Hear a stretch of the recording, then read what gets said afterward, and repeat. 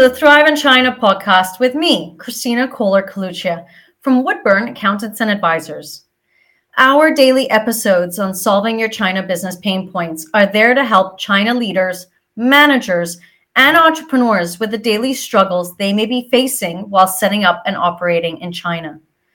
We look at corporate administrative battles such as tax planning, incorporation, accounting, human resource, and labor, as well as cultural and language nuances that may occur. I hope you enjoy the episode.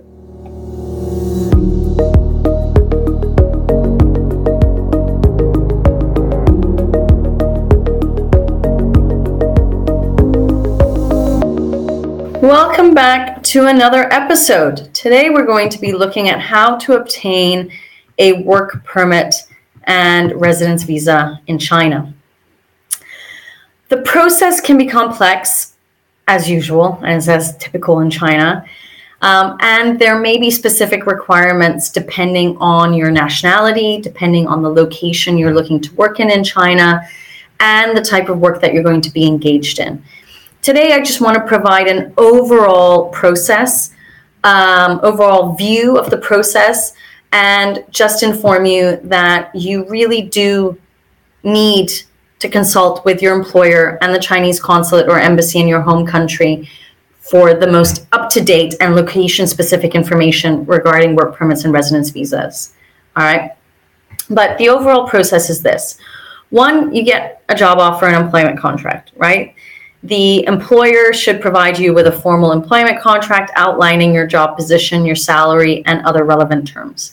Now, I just want to highlight here, if you are an entrepreneur and you're planning to set up a company in China, you can only go to China with a work permit and residence visa once your entity is actually officially set up. Unless you are under a subsidy or grant scheme, whereby the government is giving you a visa to be there to act as an entrepreneur and set up your business, okay? So again, verify this. Your Chinese employer should initiate the work permit and residence visa application process first from their side in China. They will need to apply on your behalf with the local Human Resource and Social Security Bureau.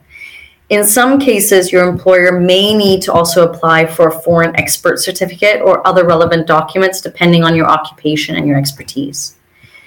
You will be required to undergo a health examination at a designated hospital or clinic in your home country.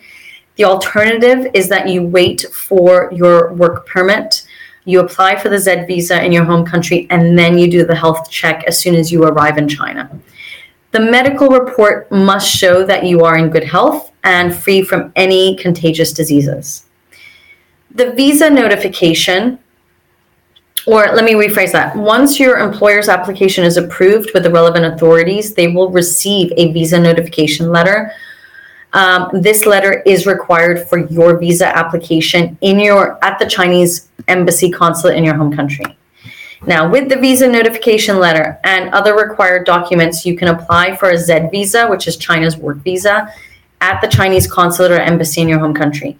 Typically, you submit your passport, visa application form, passport size photos, pay the required visa fee, together with the visa notification letter, and you might also have to provide the business license of the employer, the business license of the company of your employer as well. You then enter China with this visa, and you will find that Z visa is actually only valid for a period of 30 days. Okay, so check the validity of that visa and make sure you enter China within that specified period. And once you arrive, your employer will assist you in applying for a residence permit. Now, within 30 days, like I said, that Z visa is usually 30 days. So within 30 days of the visa issuance, you need to apply for a residence permit at the local Public Security Bureau, PSB, or Entry and Exit Bureau. You will, again, need to provide additional documents, copies, as well as original passport, Z visa, visa notification letter, employment contract, health check report. Sometimes you also have to provide a temporary accommodation registration, which you do at the police office of the district where your temporary accommodation is. You also will have to provide the business license of your employer, etc. You may be required to provide biometric data and have your photo taken at that stage as well. And once your application is approved, you will receive a residence permit that allows you to legally live and work in China for the duration specified on the permit. Typically, that permit is valid for 1 year, and you need to renew your residence permit annually. Try and do it around 2 months prior to the expiration date. You need to submit the required documents to your local Public Security Bureau as well. Now, like I said, the disclaimer is this is a general overview. You can see there are step-by-step procedures. It's really important for your employer to check in China what the procedures are, and for you to check in your home country what the procedures are with the Chinese consulate or embassy.